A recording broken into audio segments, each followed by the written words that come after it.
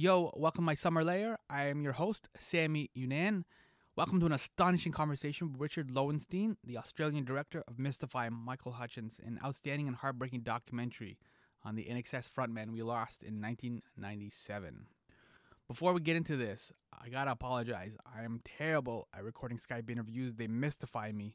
So the first couple of minutes of this conversation isn't peanut butter smooth. It's a new sensation. It takes me a couple of minutes to get the levels just right. In this world, I am a nerd. I am not a geek. I apologize to you and to Richard as well for my original sin. You can hear everything. It's just not the clearest sound, what you need from myself and all podcasters. I appreciate the patience, and thank you for staying by my side and listening like thieves. Yeah, I'm done with all that. Here we go. Beaming from Pacific Junction Hotel to Earth. Okay, thank you so much for taking the time. I just wanted, before we get started actually on the documentary, the Michael Hutchence documentary, Australia's been suffering with a lot of the fires. And is that okay, like where you are? Like you're in Melbourne, right? Yeah, Melbourne's pretty safe usually from bushfires, but we've got pretty bad smog and smoke from the fires. They seem, all the plumes of smoke from the fires are sort of blowing across Melbourne and Sydney and heading out towards New Zealand. So it's sort of pretty apocalyptic, but yeah, everything's kind of safe here in the environments anyway. Okay, good. So hopefully you and the people that you love and your family are okay. I know. Yeah, no, we're okay. The cat's okay, but yeah, it's a pretty big national disaster. It's a sort of a country where all the trees are out in the country. So in the inner city areas, it's relatively safe. Okay. So we'll go from one tragedy, I guess, to another. And your documentary, Mystify, profile a portrait of Michael Hutchence. I have to say that this doc feels fresh. Like when you look at the Twitter response, the YouTube comments, the things that people are saying online, Michael died in 1997, but like they still love Michael and they miss Michael. Like it feels like a very contemporary hurt. It doesn't feel like it's been like 20 years, you know? Yeah, it feels like that to me as well. I mean, I started making the film 10 years ago, and that seemed to go very quickly. But it's he's kind of loved on a personal way as well as a musical way. It's kind of an interesting phenomenon because he did sort of open himself up as a person. A lot of pop stars put on masks and fake IDs, you know, like Bowie or Bono. Even they put on sort of personas. Yeah. Where Michael actually didn't really have a persona. He just said, I'm me, and this is, you know, I think that's what made him kind of vulnerable, just by being himself up there. I mean, even if you look at people like Prince, who are fantastic, of course, but Prince is a whole created personality, you know, who is the guy underneath Prince, whereas Michael said, I'm Michael Hutchence, and this is me, and sort of exposed himself with all his vulnerabilities. And I think that's what part of his appeal was, people could identify with him, both men and women.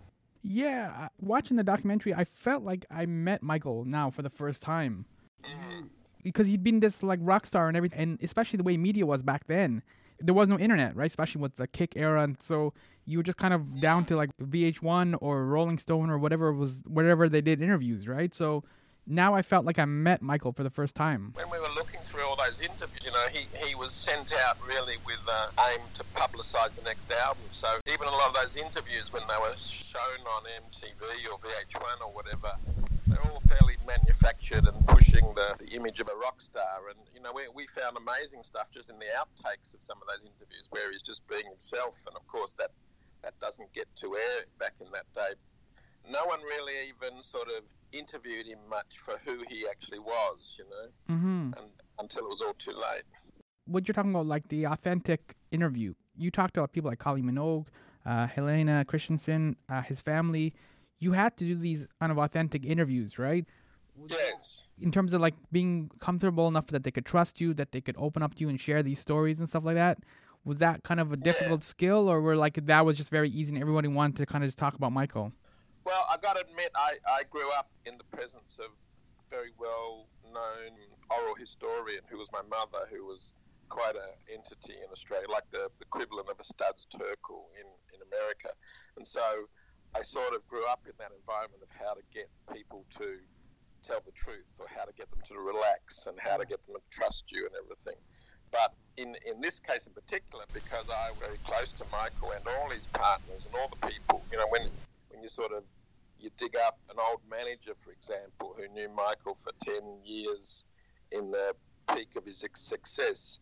They remember me as a trustworthy person, So, oh yeah, I can tell my story to you, but I won't tell it to those tabloids or all the other reporters banging on my door. So I had an advantage from a number of levels, but the partners in particular, who I believed were going to tell us, a story that had never been told before, I believe, an intimate story, they immediately trusted me because of the time we'd known each other when they were dating Michael, and we'd hang out. And I'd never really, sold my story or done anything sort of scurrilous with my experience. Like a lot of the girlfriends, like Helena, Kylie, Michelle, I'd kept my experiences to myself as personal things. So it was like this little core group of friends and collaborators of Michael who trusted each other and who'd sort of kept their stories. Chris Thomas is another one. Chris Thomas, who produced 3 of their albums, was full of war stories that he could have gone to the press with, but none of us did, and so it sort of was like this little society of people who'd kept quiet, who said, well, now's the time to actually do something authentic, and now's the time to trust someone with our memories before they disappeared, Yeah, I mentioned like how the fans and people are reacting, and like it feels like a contemporary hurt, like he just passed away last year or something. It doesn't feel like it's been 20 years. Yes. And was that the same kind of thing when you sat down and you talked to like Kylie Minogue or Helena Christensen? Absolutely. It's like, a lot of us don't like growing up, and so sometimes, including Michael, was, part of his story was his Peter Pan quality, and the sort of joy of suddenly snapping back 20 years as if it was yesterday is that, if you don't look in the mirror, you can actually imagine it literally was yesterday, and because nothing's actually traversed in those 20 years, the band sort of stumbled of doing reality shows and things that I think Michael would have hated, and management didn't really do anything of any great respect with his legacy, and it sort of is like a little blip that's nothing has happened, nothing legitimate. There hasn't been a great book about him, or I think Tina Hutchence has just released one that's quite good, but in the 20 years it was just like, let's exploit him, and then the tabloids going, well, let's put these headlines out there and let's sort of jump on this rumor that was spread, in the months after his death, and about autoeroticism. Well, let's do all this normal tabloid stuff, and then you sort of go, well, it is suddenly like yesterday because nothing has progressed, So it was time, and it wasn't just my decision. It was I ran around the group of Michael intimates, and particularly the close girlfriends. And they all said, yeah, it is time that we did something, We all did something together. Mm-hmm. Yeah, part of it too, it just feels like there's a momentum got interrupted. You know what I mean? Yes. When a band goes on tour, it's really disruptive to their family, to everything, because it's like, especially when like a band like U2 or something goes on tour, it's 18 months or the next couple of years, right? So it's a pile of momentum. You keep going city to city, and you kind of document that too in the early years for NXS, just city after city after city. Yeah, I mean, I wish I'd had more time in the documentary to sort of look at how that damages the personal lives, even though, the public out there think it's all sort of hotel rooms and sex, drugs and groupies and funsies, and of course there is fun and there's parties, but there is sort of really tragic personal issues happening because fathers are torn away from their children, and in Michael's case, he falls in love with Kylie or Michelle or whatever, but the touring tears, there's a whole lot of interpretations to that song Never Tear Us Apart, because touring does keep you apart, keep you out of a relationship or out of a family relationship, because as you say, you're on tour for 18 months and you might have 3 weeks off here where you can fly home and see your loved one because your loved one has a job, or there's a family that got to go to school. And I remember in particular hearing stories of Tim Farriss, who had 2 or 3 kids, I think, being like literally not seeing his children being born and then having to play the next night, and then sort of them not being, management not having air tickets for them to travel, and so then they had to stay behind, all these sort of ridiculous stories of, and having worked with you too, you sort of see how even though they've got fantastic management, they make sure they spend their family time, it still is a fairly dysfunctional relationship you can have with your family and children. You try to make up for it with intense holiday periods and things, but honestly it's like being on a soldier going away to war sometimes. Yeah. Or even like a teacher, like how you can be so busy during the school year and then you have all of a sudden summer off and then you're home all the time. It's kind of disruptive. My mother was a teacher, so yeah, I know that well. Yeah. What you're talking about too is also related to love, because there was a weird tension where like the NXS was wildly popular, hugely successful. And obviously, like, you see, like, the friends and the family that come through this whole documentary and the band and everything, he was well-loved, but at the same time, he didn't necessarily either feel that or couldn't grasp that. Well, you can sort of go into, on that front, the nature of love. I guess he was loved by the fans, and he was loved, like, even from band and everyone, like a brother, as a collaborator. But like all families, you squabble and there's issues involved, and I do actually think he suffered from the incessant touring, in the fact that it was as I think the Kylie and Michael section shows, and that's even worse because they're both touring, but he did suffer from the lack of an intimate relationship. He loved being intimate, he loved being in a relationship. He wasn't this sort of classic sort of any groupie will do rock star, and I'm sure when he was young it's fun to be on the road and see different girls, but by the time I got to know him in '84, that had well and truly worn out, and he was just sort of desperate for the person he loved to be on the road with him. And of course, in this case it was Michelle. She had a career and everything, so I do think there was this sort of yes, he was loved, but it was incredibly hard to put that love into some kind of manifest or some kind of real thing, because like a lot of us have, if I compare my life at that time, I was in a stable relationship that, with that person I would see the most part of the year and, could be with and do things with. And Michael would wake up in these incredible places as a touring rock star, and he'd wake up and he'd spend the night, singing to 50,000 people, but he'd wake up alone. Yeah. Unless there was someone from the party before who, but not so much just for the sex of the night. He'd want to wander around Prague or wander around Paris or wherever they were, for their day off, but there's no one there. And he did. It's no coincidence that after that, Michelle, there is one missing girlfriend in the film who wouldn't talk, and there was a girl called Johnny who went on tour with him for 2 years and enacted that sort of, he did get that for a moment. But I do think there is part of the story of the film is this search for love, and in all its different forms. He wanted respect from his band, and he wanted, the love of the adoring crowds, but he also wanted the love of a partner that he loved back, and sometimes that was incredibly difficult, You look at Helena Christensen's career, Kylie's career, Michelle Bennett's was a film producer who had to be on call in Sydney, and it was sort of tough. It's it's not what the cliche always says. It's not the Ozzy Osbourne life where you can just spend 10 years, having sex, drug, and rock and rolling and think that's great, Yeah.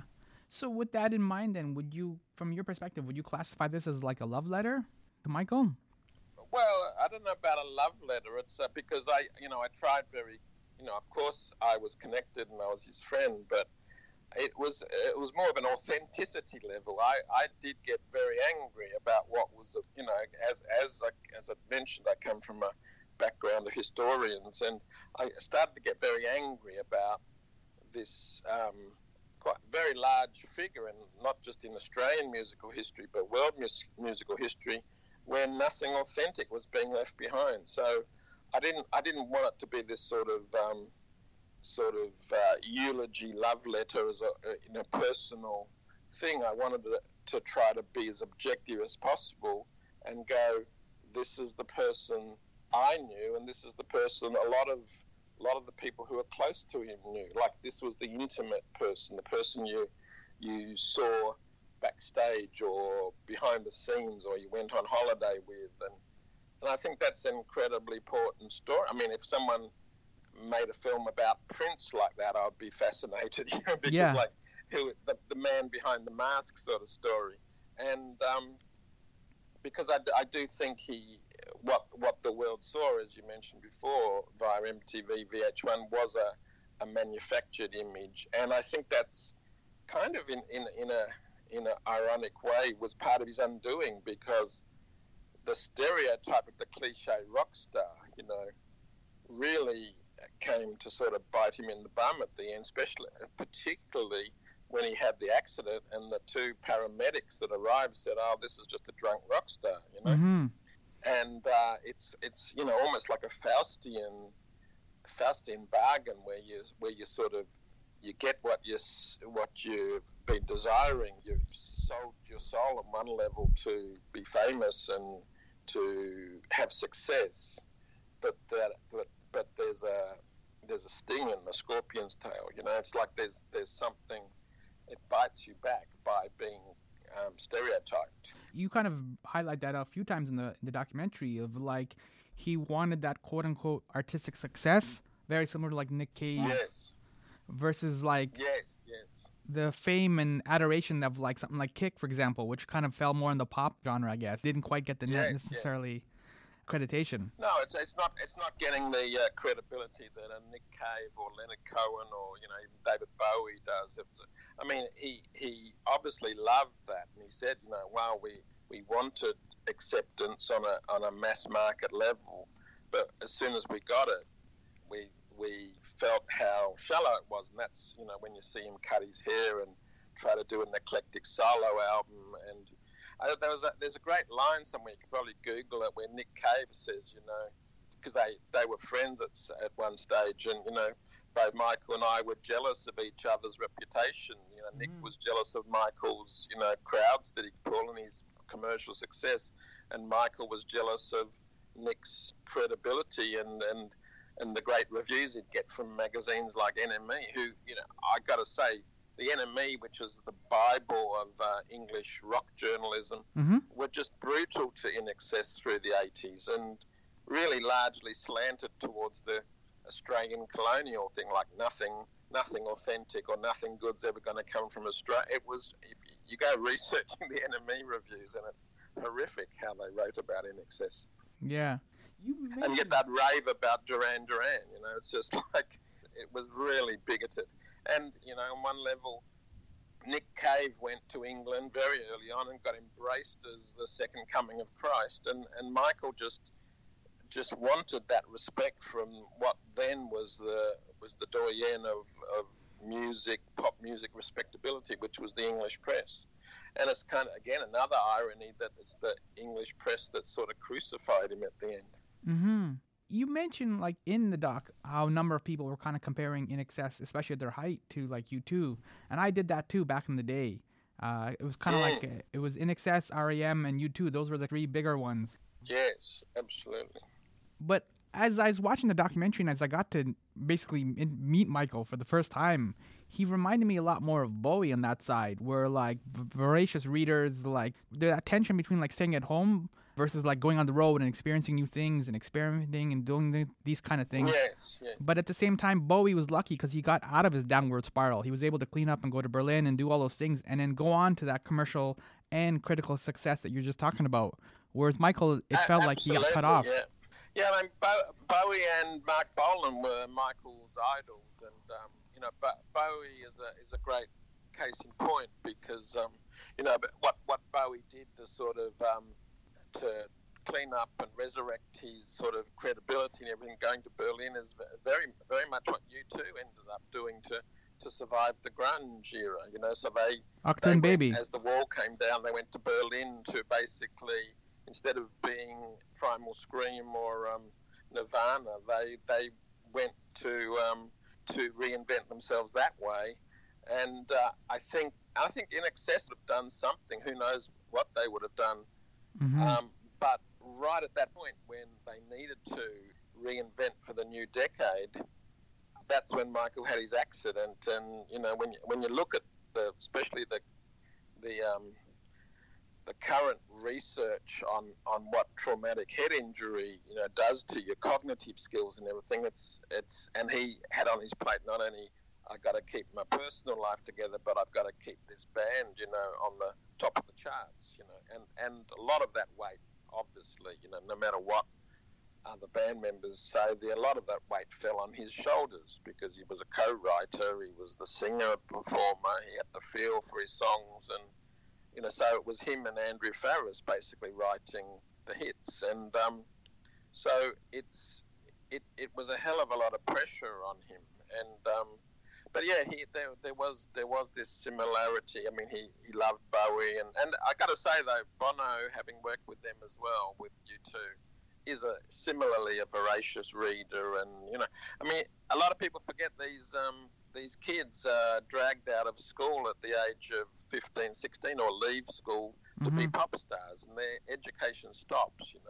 So I think it's what sort of separates the ones that actually tend to last through the decades are the ones like Bowie and Bono and what Michael was doing is the ones that self-educate, the ones that say, I don't actually have a university education, I don't actually have I didn't actually finish high school, so I've got to actually take responsibility for my own education, and on the road they read and they, suck in all the information that they perhaps would have learned at university or something, and that's what I felt when I was around Michael, that he was sort of taking responsibility for his own education, because he loved being in conversations with intellectuals or filmmakers or artists and understanding what everyone was talking about, the references that, you've read this book, yeah, of course, you've read Marquis de Sade,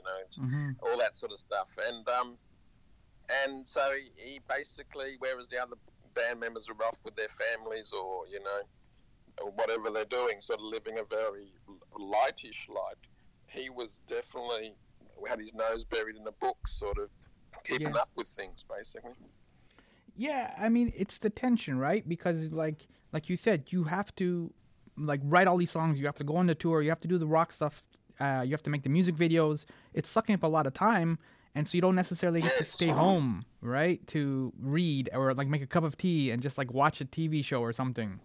Absolutely. I mean, all you've really got is the tour bus and maybe hotel rooms at night. Well, hotel rooms at night are usually dinner and parties and things like that. So you got the tour bus where you can either watch a movie or read your book or whatever, and so yeah, it's but every almost every hour of your day is full. You wake, as mentioned in the film by one of his managers, you wake up, you got 10 interviews, you got to play that night, and everyone's throwing all this stuff, and they'll say, you've had a day, we'll give you a day off on Sunday maybe if you're lucky, but then again something just happens on the other side of the planet, and they say, can we fly you to New York to do a press conference on your day off? And Michael would go, yeah, sure, why not? And it was, I would say I was around it, I would see it. He would just take on whatever they asked him to do,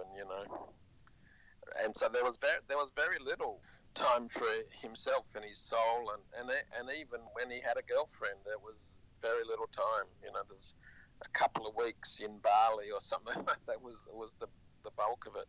I mean, but you see how fragile the whole process is, the whole system is, because you have that that horrific comment from Oasis where they dismiss In Excess and Michael as has-beens. And I have to admit, Yes. like, I did the same thing too, because like Kick was amazing, and then I found X a little bit uneven, and then that was followed up by Welcome to Wherever You Are and Full Moon Dirty Hearts, and I thought both of those were terrible. Sorry about that. But I thought both. But then No, I'm no fan of In Excess. yeah.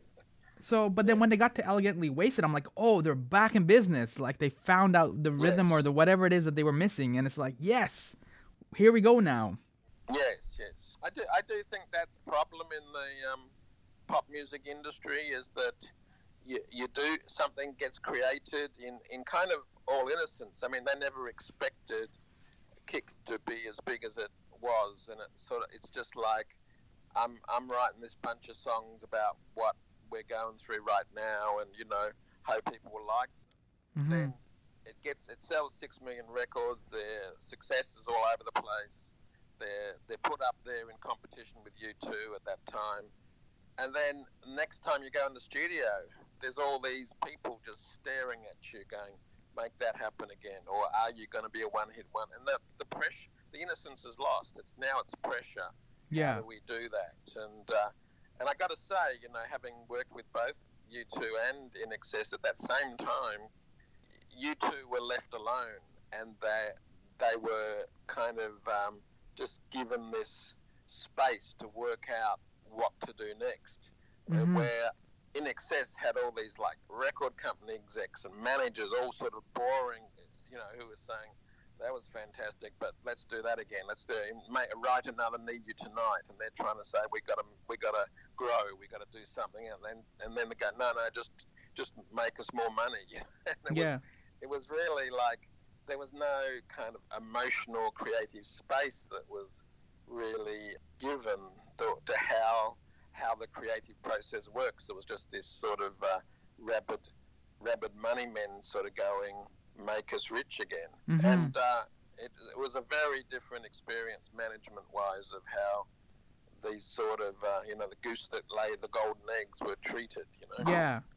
They're almost treated like a casino jackpot. There was incredible creative freedom by Bono and Edge and U2 when I worked with them. It was just like they ran the show, whereas I worked with In Excess and there was other people running the show, pulling the strings. Just to highlight, like you worked on like videos for Never Tear Us Apart, New Sensation. You mentioned Need You Tonight, right into like Suicide Blonde, By My Side, and you mentioned also like working with U2. You worked on like Desire video and things like that. Can you talk about the In Excess and Michael's creative process? So when they come to you and they want to do a video like Never Tear Us Apart or Guns in the Sky, like what is the process like, and how is it kind of like different than like say how U2 would approach you and say, let's do a Desire video? Well, Michael, from the very beginning, the first video I did was Burn For You off the Swing album, and then we literally did 20 to 30 together. But Michael would just trust you. Michael and the band would just trust you. They sort of going, we do what we do, and you can tell us your idea. And sometimes I just write it out on a napkin.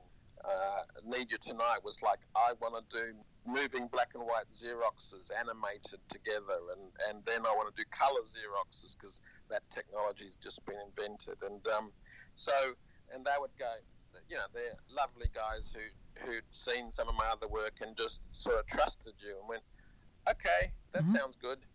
And off we go, and we'd work out the budget and we'd do it. And sometimes, the schedule on Need You Tonight was like 2 days of shooting and 3 months of post-production, which in music video land was a big no-no, to say I want 3 months to get all these effects right. Mm-hmm. And steam's coming out of the management's ears and things like this. Whereas with U2, it's very much concepts and ideas and I'm not sure what's more valid or not, but it's a valid way of working. But Bono and Edge would be sitting there discussing concepts and things that the songs meant or what their themes they were talking about. And I clearly remember, in contrast to how Need You Tonight happened, that Bono would, in fact, I was telling this story to him just a few weeks ago when he toured, and that he would take me into a room with a television, a classic television in America with 50 channels on it, which we don't have in Australia or England, and he's just flicking between the channels and saying, "See that? How it's all just a jumble of different media." That's the feeling I want in Desire. And so you'd sort of take that concept and then we're recording this Rattle and Hum album, and we don't have any time, so the most you're going to have with us is half an hour in a black room. So I sort of take that concept and do what I can with it, you know. Yeah. And so there was a lot more creative input, but usually a lot more constraints. In Excess would say, we want something that's, you know, that just blows everyone away. What are you going to do for us? Here's the song, you know. And I would sit there and close my eyes and play it a few times and imagine what I think would work best with this song. And, yeah. You know, I think the end results sort of stand for themselves. The In Excess ones are a conceptual sort of conceptual videos that where the director or the creator has thought through this conceptual idea, and to me they seem a lot more complete, whereas the U2 ones, and I only worked with them for a short period of time. I did Love Town with B.B. King, some live but the U2 ones are that I did anyway are really shot on the run, you know, very much like documentary footage cut together into a music video. Yeah, so with all the things we're talking about, creativity and Michael's issues, his life cut tragically short, is this like a Michael Hutchence documentary necessarily, or is this like, can anybody who doesn't know In Excess or Michael come see this? Like, is this a documentary about fame and mental health? Because these are big topics now that we're kind of grappling with, and how people behave and what they do with their fame and with their power. So is this something that people... Absolutely. It was a fable on fame and success and the creative process, and you know, sometimes these sort of shy little kids are just dragged out of their boyhood and thrown into this world totally unprepared for what's going to be thrown at them, wanting it, of course. They're not wanting it. It's like it was my teenage fantasy to be a pop star, and I would stand there doing air guitar in front of the mirror, you know. And so there's not really a resistance, but it is this Faustian bargain, is that they say you can have the glittering prizes, but we're not going to tell you right now what the downside's going to be, because we're all, you know, if it all goes well, we're all going to make money out of you. And so we didn't make it for the fans, or, you know, it didn't really matter to us that if you knew In Excess or not. And, you know, to be frank, when I was traveling through America doing the interviews, nobody, no taxi driver, no Uber driver, nobody had heard of In Excess or remembered them. You know, I'd have to sing the song sometimes to anyone over 40, and I'd sing Need You Tonight in the cab, and then that song, yes, you know.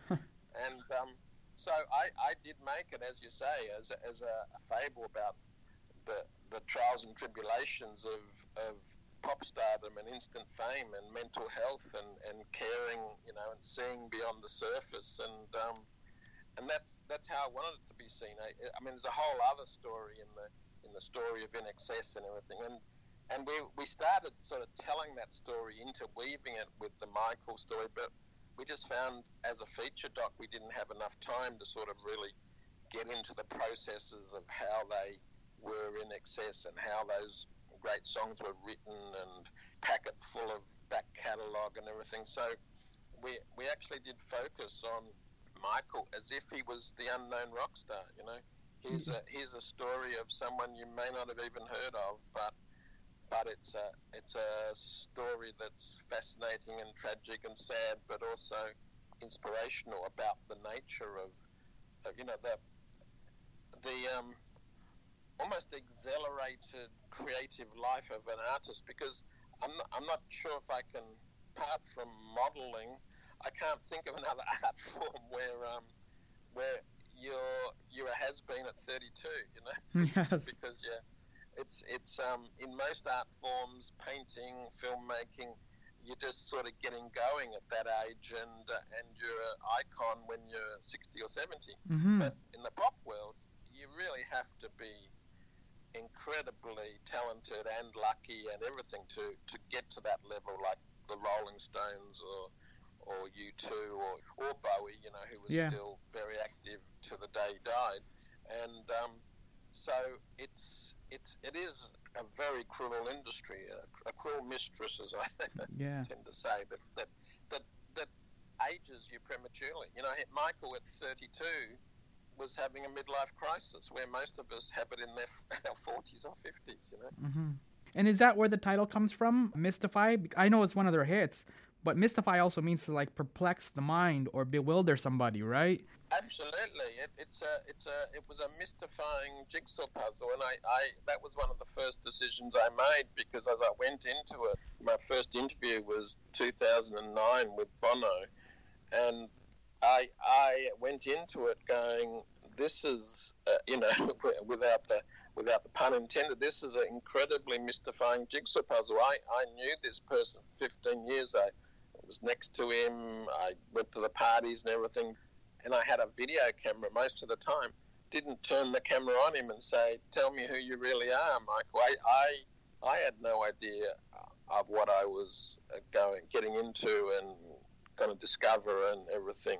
And I just sort of stood by him like a lot of Australian mates do and went along for the ride, and without actually turning and going, who the hell are you and what makes you tick, and tell us about your childhood. And so it was a journey of discovery for myself and as well, and it was incredible. It was a mystifying jigsaw puzzle. Yeah.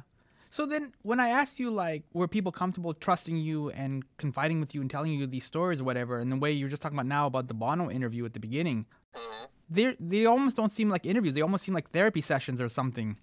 Is that a more accurate description? Yes. That's very perceptive, because we would go into a dark room. I did start filming the interviews, but we stopped that, within the first year or so.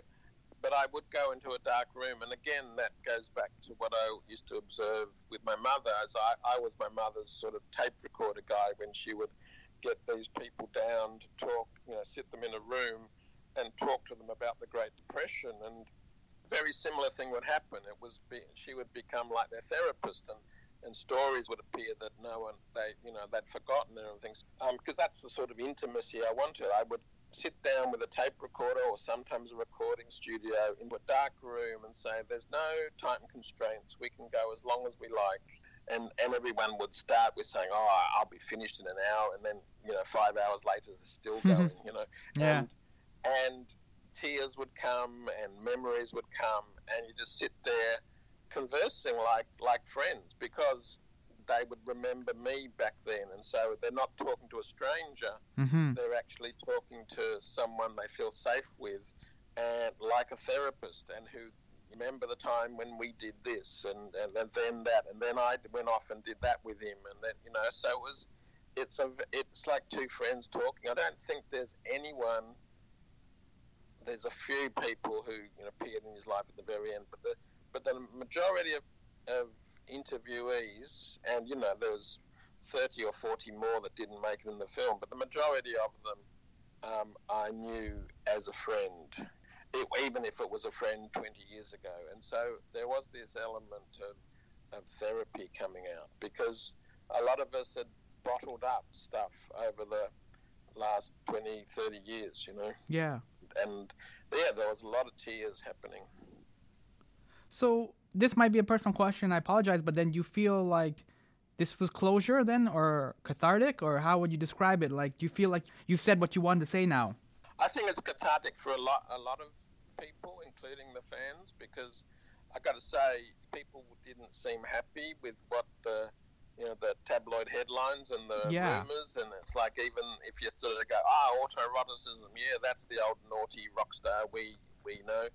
There's still these question marks. It doesn't quite make sense, So it was definitely cathartic for me, because not only did I find out a lot more about my friend, but I felt that I owed him, and history owed him, but I owed him, and I was the only person, because of all my connections and the amount of footage I actually had myself, that was going to do this. But So I felt, that it was cathartic for me personally, professionally, that he'd changed my life in a variety of ways. Not only the work and the reputation that helped my career with, but the employment at certain times, but also cathartic for this sort of group of friends who just sort of go, who were there going,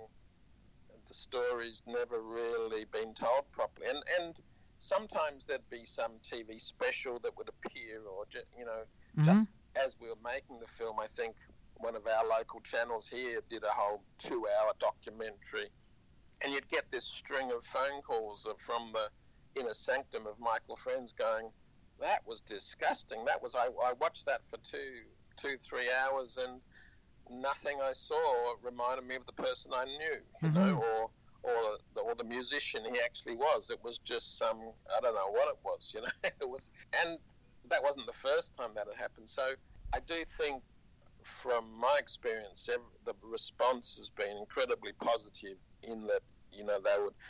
It is only 1.5 hours, so it's very hard to tell a life in all its full dimensions in 1.5 hours. But people were saying, as much as you actually can, you've captured who he actually was, the element of the Michael we knew and loved, And there's a hell of a lot more there to tell, Sometimes I wished I'd had one of these, 4 to 6 hour documentary series to go into, because we certainly had the footage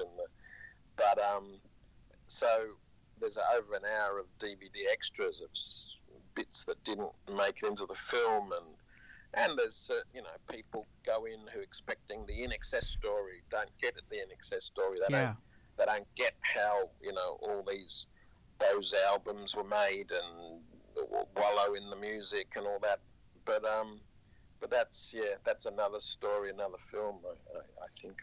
You're fortunate because, obviously you knew Michael and you hung out in that circle and you went on vacation and things like that with Kylie Minogue and stuff. I've seen you talk about that in other interviews.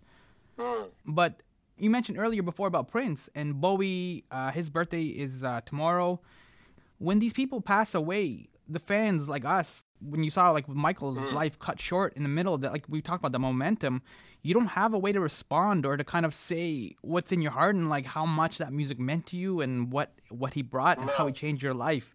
You got lucky with Michael in that you were able to say, like, this is where I'm at. Like, here's the closure that you were looking for. You know what I mean? You got to execute it and say it in an articulate way. We just always kind of bumble around for words. Yeah, no, I was lucky on a number of ways, lucky that those events and those connections happened to me, but also incredibly lucky that I kept a record of a lot of it. Though, as I said before, I wish I'd sat him down and done a talking head interview, where it was just two friends shooting the shit. But but I did have in my attic this amazing footage that some of it I didn't realize was there until we started the film. But I knew I had all the outtakes to the music videos. I knew I had some background, some behind-the-scenes video and stuff. And I also knew I wasn't going to give it away to anyone. I just said, that's there. So I knew I had the access to these people. So I do feel I was in a very lucky position. And other people had tried to get me to cooperate, and either with my archive or my memories, and I just went, I'm not totally convinced you're the right person to do it and everything. And so I found myself in a very unique position, but it was also a responsibility. Like, everyone who knew Michael was saying, well, if you're not going to do it, who's going to do it? So it's and so I just said, it's something that needs to be done. Yeah, and I haven't mentioned that initially it came out of a concept of doing a dramatized feature film. Yeah. And the first interview with Bono was for the DVD extras of this dramatized feature film, because my background is drama rather than documentary. And along the way, and I think this sort of helps shape the narrative arc of the documentary, which is very immersive, almost like a fictional film, except that it's real footage. Along the way, it just the idea of getting an actor to imitate him and doing it all that way, it fell away, because it's sort of like I would look at Michael's footage and I would look at, a screen test of an actor or whatever, and I just go, it's never going to be right getting someone to pretend to be him or inhabit his spirit or whatever. I mean, that might find a market, but what I felt was more important for me was to actually use the real Michael in the story about his own life, Like, I saw Bohemian Rhapsody, and it's a fine film. It's okay as a film, but I don't feel like I knew or understood Freddie Mercury better, if that makes sense. No, and the same with The Doors. I thought The Doors was a fine film, and Val Kilmer did a great job with Fantastic Jim job. Morrison, but then, it's not the real Jim Morrison story. It's got a role and it's got a market and everything, and one day, that might happen with Michael if there was enough interest, but